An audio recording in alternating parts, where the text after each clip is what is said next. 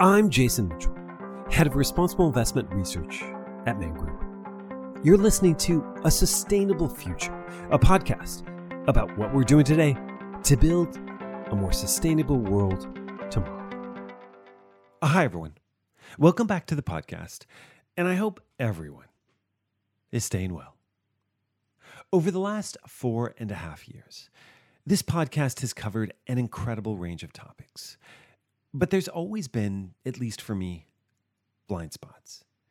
It's not that I don't think about them. Rather, I'm constantly searching to find a way into them. Gender is one of those areas. As investors, we can talk about engaging on a long-term basis on gender. We can argue for better representation in the boardroom. We can push for improved transparency and reporting around the gender pay gap. But let's be honest. It just doesn't feel like enough. It doesn't cut to the core of the problem. Which is to say that there's already a wealth of research supporting the idea that reducing gender inequality actually affects real economic outcomes. Countries with higher female labor participation and industries that employ more women tend to increase economic development. So if gender really is the growth multiplier that research suggests it is, doesn't it make sense to think about how it can be applied in the context of economic reforms? And look, I realize these aren't easy questions. There are obvious cultural and religious sensitivities, but it's why the IMF's first ever strategy on mainstreaming gender, in my mind, is so important. Because if you know the IMF, you're probably well aware of its work around surveillance, lending, and capacity development, not to mention its policy toolkit that's capable of driving deep reforms under structural adjustment programs. After all, if IMF economic policies can include the elimination of price controls, fiscal reform, and the buildup of social safety nets, who's to say it can't also address gender disparities? It's why I'm so excited to have Dr. Ratna Sahay on the podcast. She's a longtime heavyweight at the IMF, and she brings her own powerful anecdotes, guiding her work towards closing the gender gap.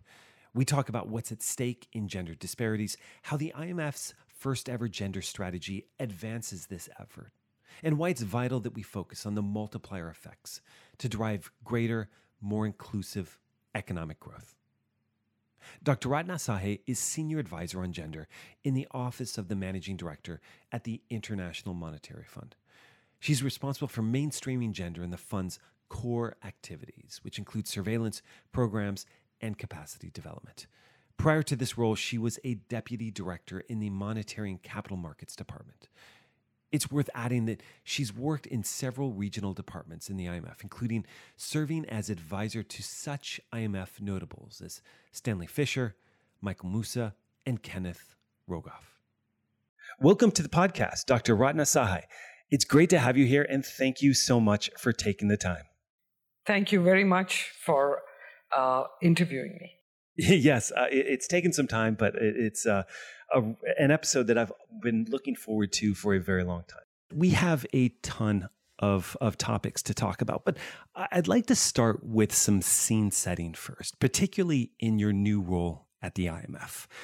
Having been Deputy Director of the IMF's Monetary and Capital Markets Group, you've now transitioned to a high-level advisor role focused on gender. Can you talk about how this was conceived, how it evolved? What's its scope, and what particularly motivated you to take on this challenging new role? Thank you, Jason. The desire to work on gender begins with my childhood memories. I grew up in Bihar, in India, where the role of women was quite rigidly defined by social and cultural norms.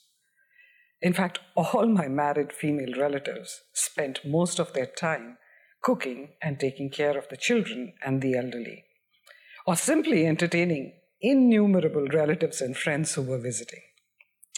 But as children, my sister and I, and it was the same for my other male cousins or female cousins, we were fortunate in that we attended the best possible schools and colleges and were always encouraged to excel academically. So, with this top-notch education, the boys were being prepared to find great jobs and the girls to make good homemakers. And that did not make sense to me. And I thought, what a waste of talent.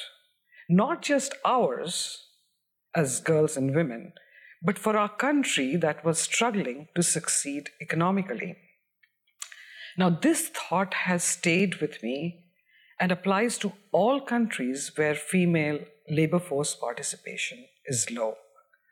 But now, let me fast forward to my job at the IMF. In the late 1990s, when I was leading my first team to a country, very excited, because it was the fund's first mission, in that the head of the mission was a woman, and so were all the team members. But a few days before my travel, I was informed that the Prime Minister of that country had called our management to say that he could not accept a mission which was all women. And the head was not even a man or white. So this was quite blatant. So our senior management was extremely supportive even then. They gave me the choice to not go on the mission and told me it would certainly not hurt my career. I asked them for a day to decide. I went home, thought a lot, knowing that they didn't want me and it was my first mission that I was leading. But I decided to take a chance. I said I would go. And then our senior management told the Prime Minister that they had full confidence in our team and that if they did not accept us, no IMF mission would be sent to this country in this particular year. Reluctantly, the authorities accepted. And there's a good part to this story. The same Prime Minister who did not want a mission led by a non-white woman told IMF management 6 months later that he had been around in the country for a long time and that it was the best IMF mission in 20 years. I'm sure that was an exaggeration, but the bottom line is that it really did work out, and the lesson was to take risks. But I also have to add that the IMF has come a long way since then. In fact, 3 of our 5 top management, including our managing director, are women. I love that early story. I guess you could call it the first IMF gender flex.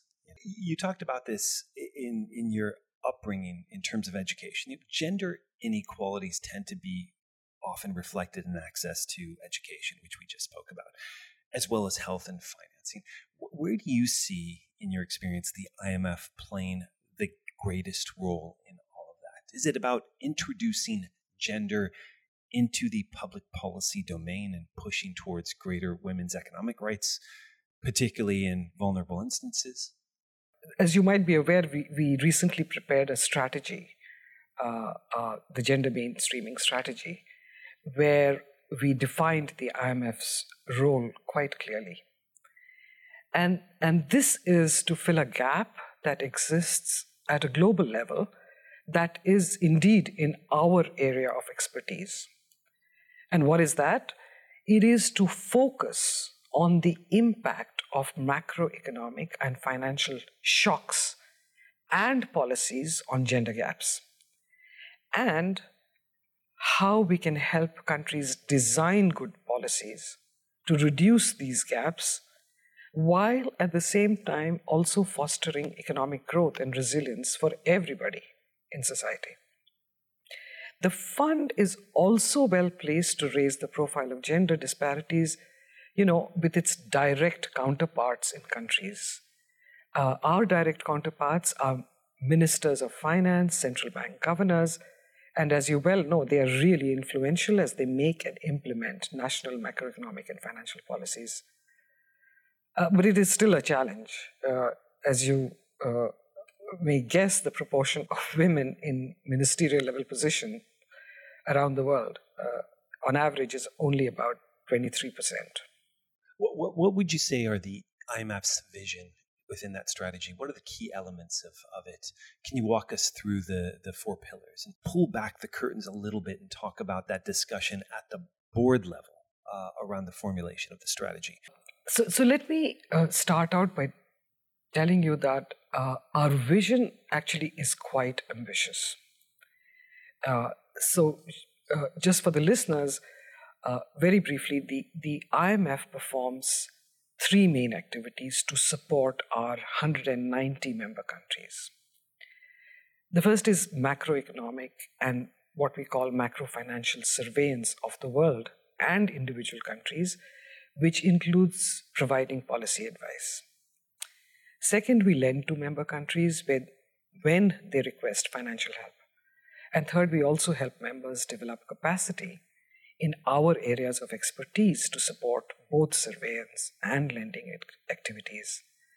So our vision in that context is to embed gender or to apply a gender lens in all of these three main activities.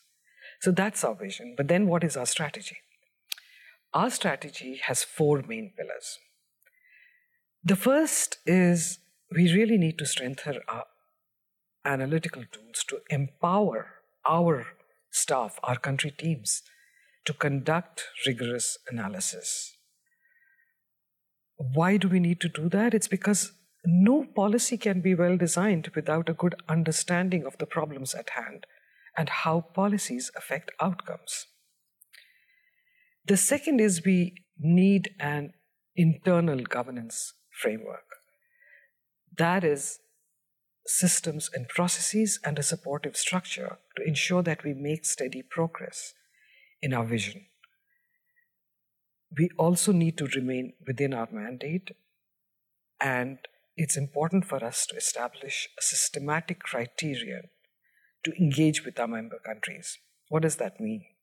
It means that we should prioritize those countries that have the largest gender gaps and that have the most impact in macroeconomic outcomes, for example, raising economic growth.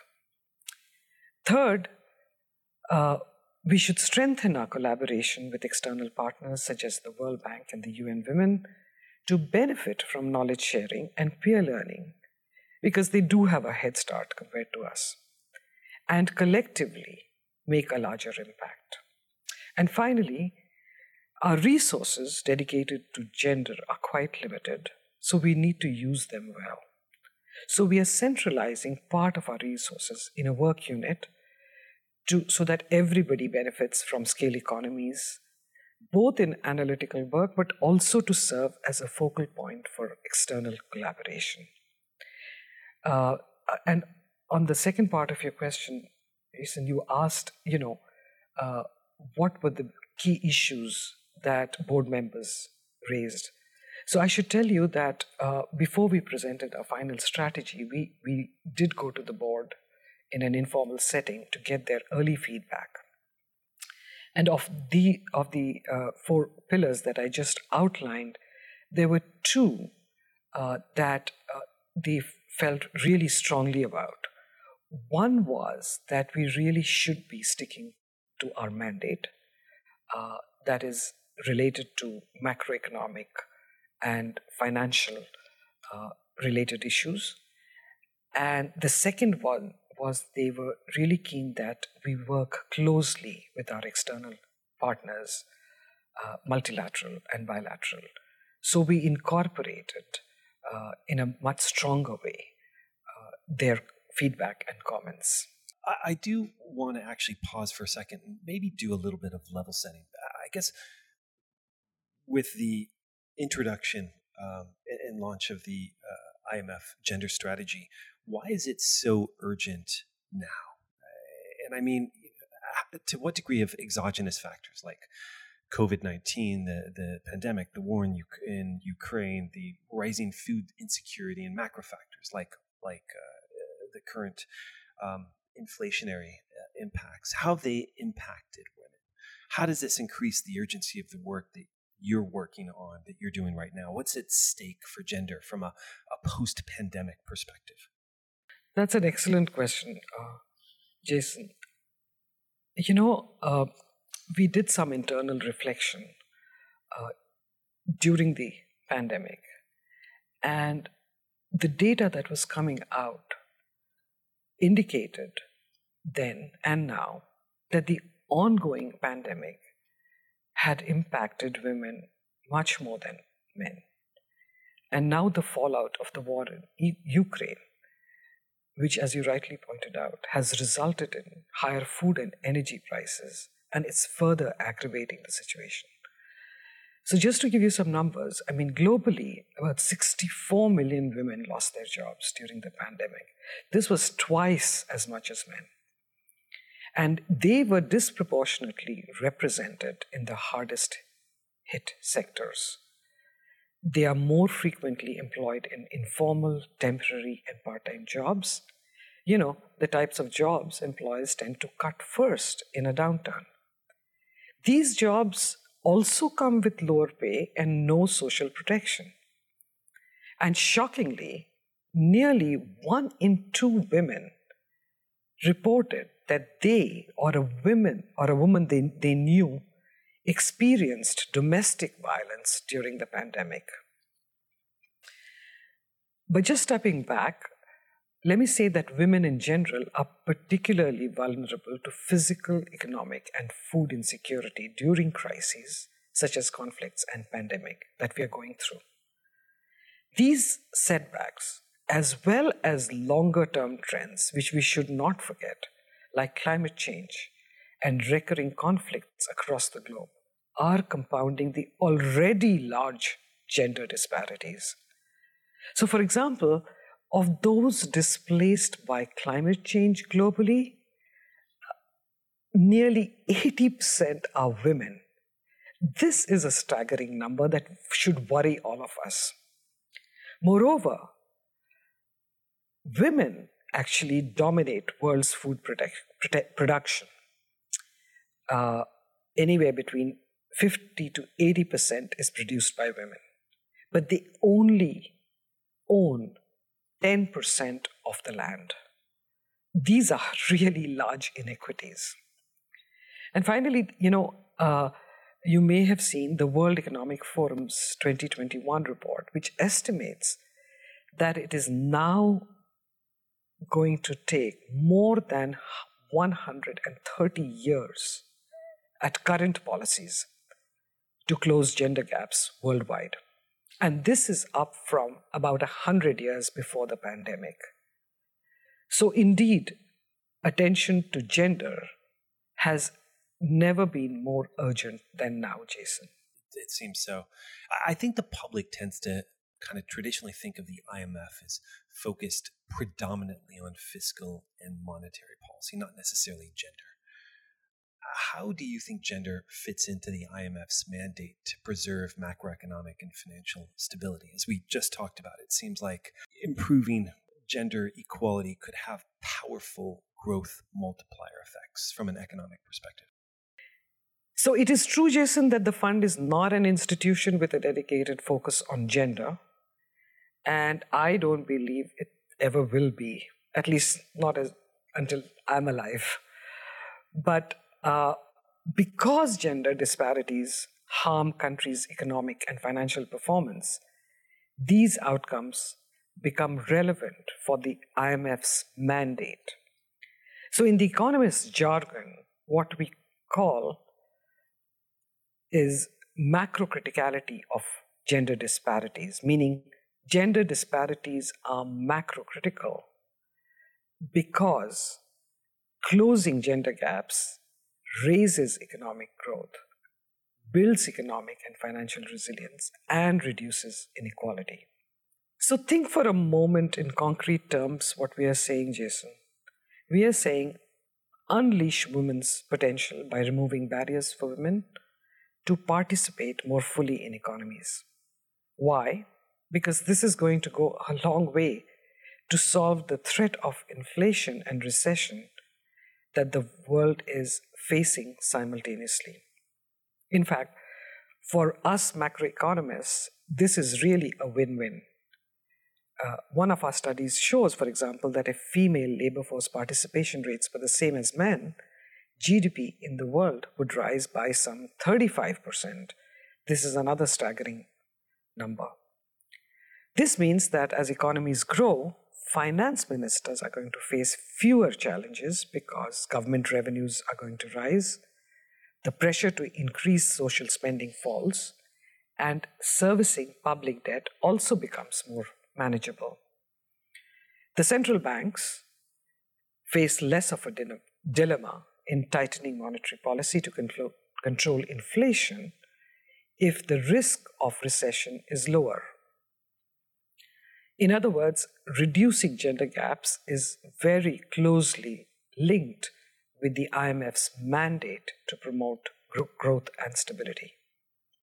How is the IMF integrating gender issues into its core work around, obviously, surveillance, lending, and capacity development? On surveillance, for example, the gender strategy notes that a pilot program from 2015 to 2019, which I found quite interesting, covering nearly 40 countries, already made progress on operationalizing gender. It's sort of interesting that there's already sort of a data set of confirmation around gender that exists before this. How did that inform the current strategy report? What did that mean for capacity development on gender budgeting? So you're absolutely right, Jason. There was a pilot initiative from 2015 to 2019, which began to operationalize gender in IMF work. And we did make substantial progress during that initiative. We covered gender issues, as you mentioned, in 40 countries. And we also conducted cross-country research on gender and macroeconomics and finance, including the ones that I co-authored. And then we conducted over 25 workshops on gender budgeting for about 120 countries, and this was in collaboration with the UN Women. We began to collect gender disaggregated financial sector data as part of our financial access survey. So our new strategy builds on past successes. How? It's mainly by strengthening our analytical work and collaboration with external partners. But it was also important to streamline our internal processes and ensure that we focus on countries where gaps are large and macro-critical, with the ultimate goal of providing granular advice to member countries, which is tailored to their circumstance. So we really had to take stock, because at the same time that we had started our pilot initiative, the world got hit by the pandemic. And many of our ongoing work we had to put aside, including some of the new work that our staff were doing on gender, because the fund's main job is to help countries with the immediate crisis they are facing. But now what we are doing is to build in enough buffers so that even if our work on specific topic slows down during a crisis, it does not stop. So that's a very important component of our new strategy.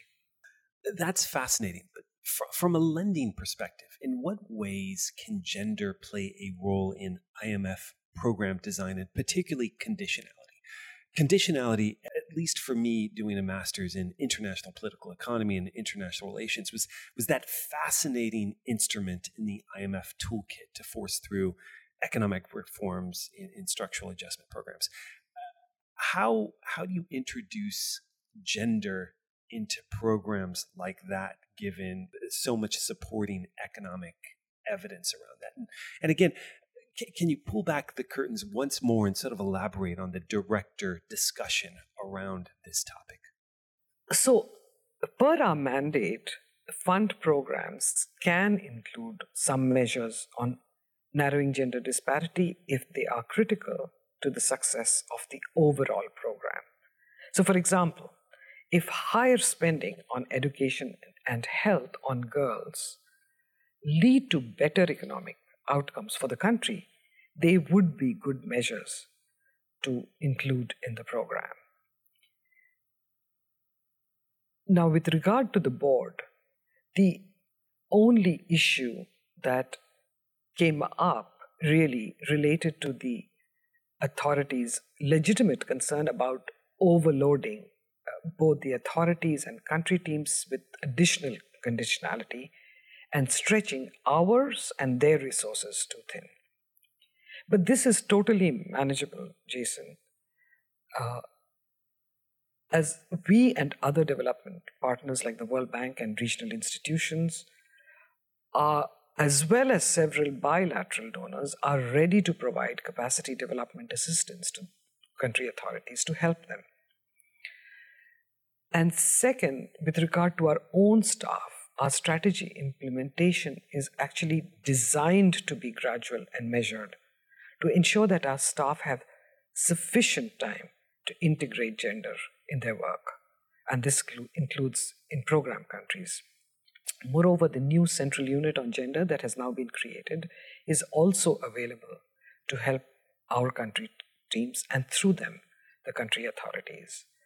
And, you talked about, interestingly, about your experience when you were doing your master's and how fund conditionality was not particularly viewed positively. We really have come a very long way since then. Country ownership of IMF programs and conditionality is absolutely key for us. And if we don't get a sense of that, we simply don't go ahead with that program. So we now have embedded a very important component that the authorities need to own their own programs, which kind of makes sense.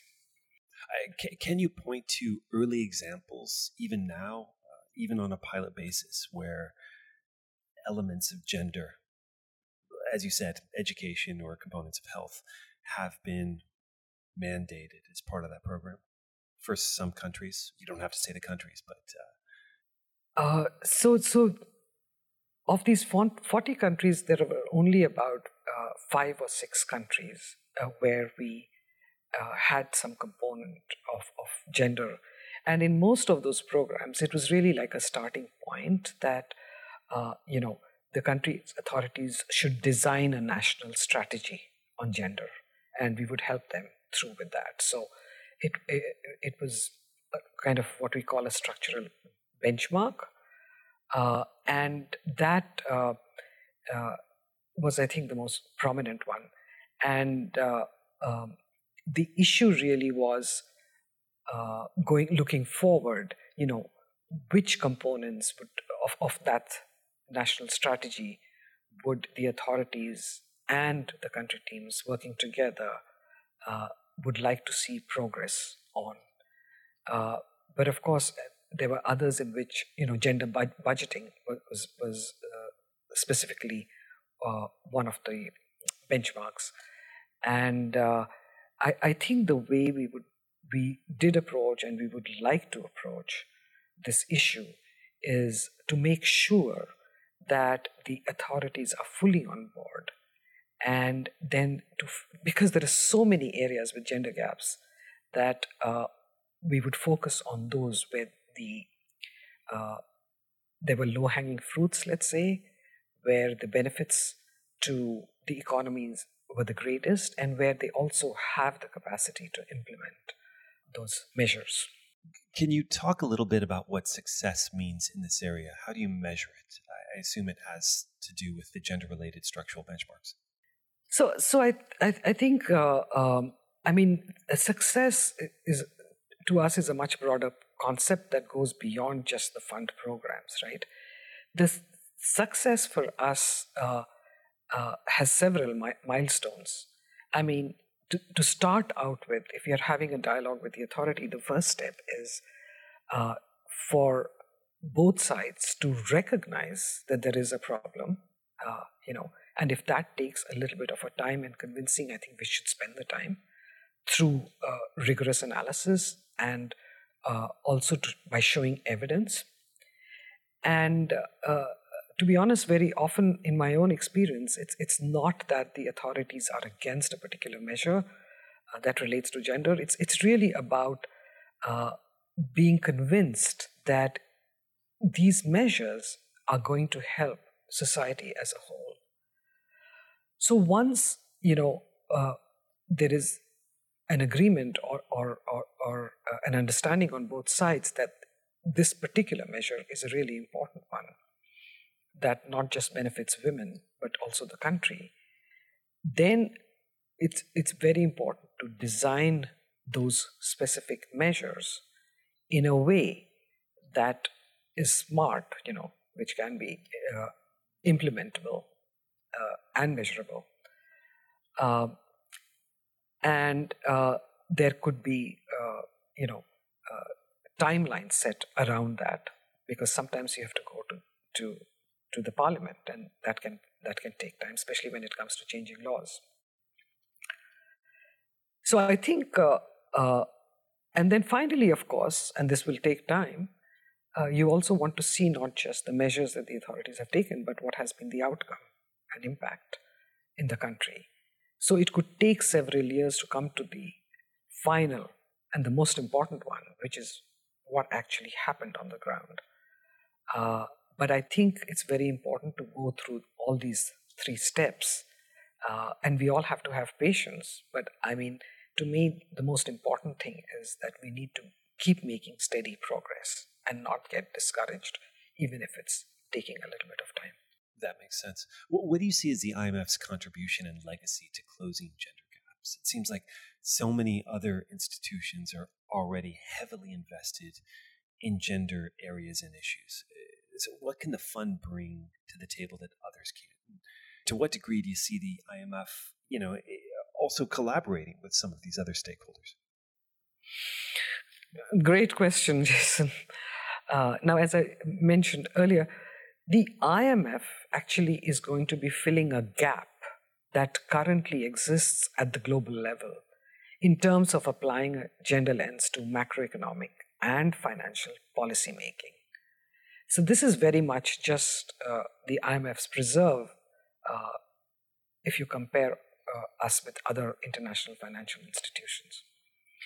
So this would complement the substantial body of work at both the micro and the sectoral level that's being done by other multilateral and regional institutions. So this is why deepening collaboration with them is such an important aspect of our strategy, because we're going to learn so much from them. And also, when we collaborate with them, it provides an opportunity to collectively advocate for policies and reforms to reduce gender disparities, while at the same time, of course, staying within our own institutional mandates. Let's talk about data, since the first pillar of that strategy, of the gender strategy, emphasizes access to relevant data and modeling tools for policy analysis. Do the IMF policymakers and advocates have, in your opinion, the information they need to think about to formulate the kinds of economic policies you're talking about? And if not, what should be done, and what's the IMF doing about that in providing those data sets? So this is a really important topic, Jason. Collecting and sharing gender disaggregate data is absolutely critical for effective policymaking. Now, unfortunately, there are large gaps in gender disaggregated data. And just to give you an example, more than 30% of the data points that are relevant for macroeconomics in over 190 countries who are members are missing, actually. So this is a shout out to all stakeholders, including country authorities and others who are helping them to collect and disseminate gender disaggregate data. So with regard to the IMF's contribution, as part of our Financial Access Survey, which was established in 2009, we also started collecting gender disaggregated data since 2017. It's pretty recent. But what is unique about our survey is that such data are requested on an annual basis from all our member countries. And they relate to access to financial services. They cover both commercial banks, microfinance institutions, and the number of countries reporting gender disaggregated data. Initially we were very disappointed because there were only like 35 in 2018, but we have more than double that today. How do you see financial inclusion closing the gender gap? I know that, from your own research, and you've got some fantastic papers out there, financial inclusion, can it meet multiple macroeconomic goals? Another one, financial inclusion and inequality, a cross-country analysis, as well as women in fintech as leaders, as users. That's a paper by the Bank of International Settlement. So it seems like there's a lot of work addressing gender at the intersection of financial inclusion. What does your research reveal about the potential for women in fintech? How can we begin to close that financial and digital literacy gender gap? So you're right, Jason. My own research has very much been concentrated in this area, and it spans 3 distinct but related topics. So they are financial inclusion, gender, and fintech.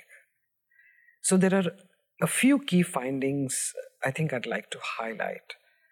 First, higher access to financial services to the underserved, whether men or women, they increase economic growth.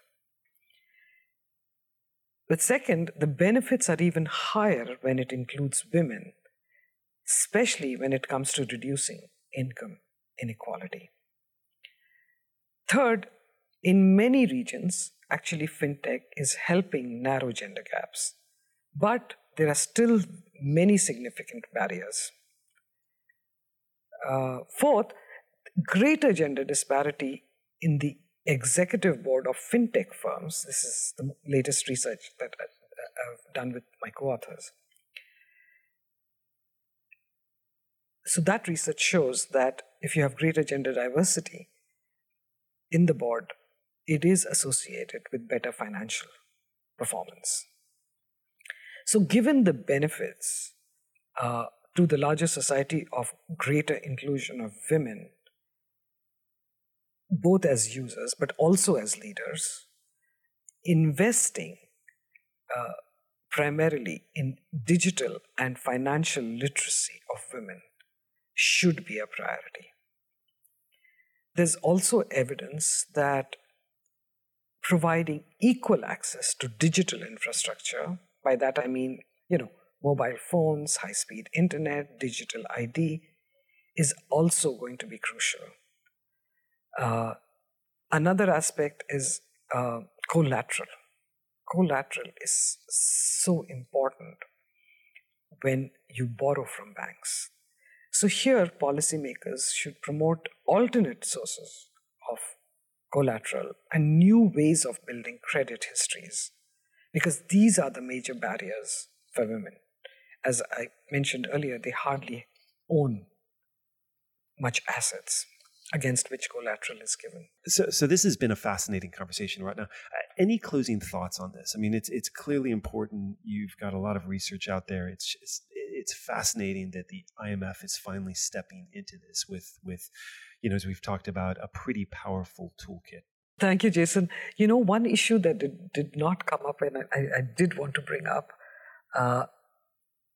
which is of concern in many countries, is the authorities and the people are worried about how are promoting the closing of gender gaps are going to interact with the cultural, social, and religious norms that may matter in many cultures. And I come from India, I can certainly attest to that. And the one thing I wanted to say about this, that I think it's important to recognize that these barriers exist, but it's also important to know, and there are many studies that show this, is that, policies actually matter even more than these norms in bringing down gender disparities. So I'm really hopeful that if the authorities actually implement policies, they are going to actually help break down the norms in some sense.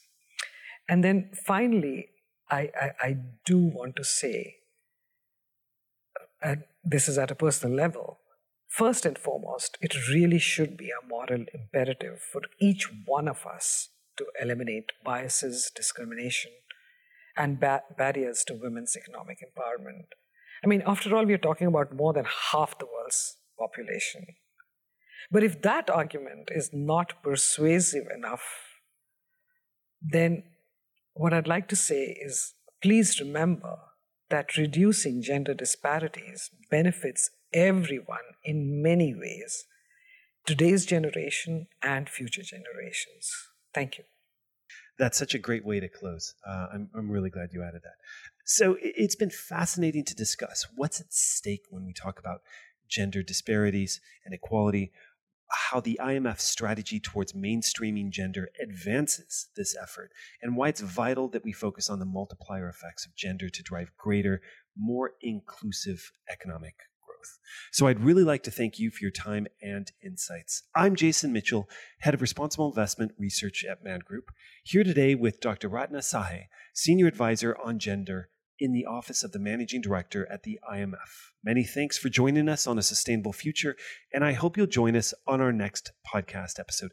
Thank you so much, Ratna. This has been a fantastic conversation. Thank you very much, Jason. I'm Jason Mitchell. Thanks for joining us. Special thanks to our guests and, of course, everyone that helped produce this show. To check out more episodes of this podcast, please visit us at man.com/RI-podcast.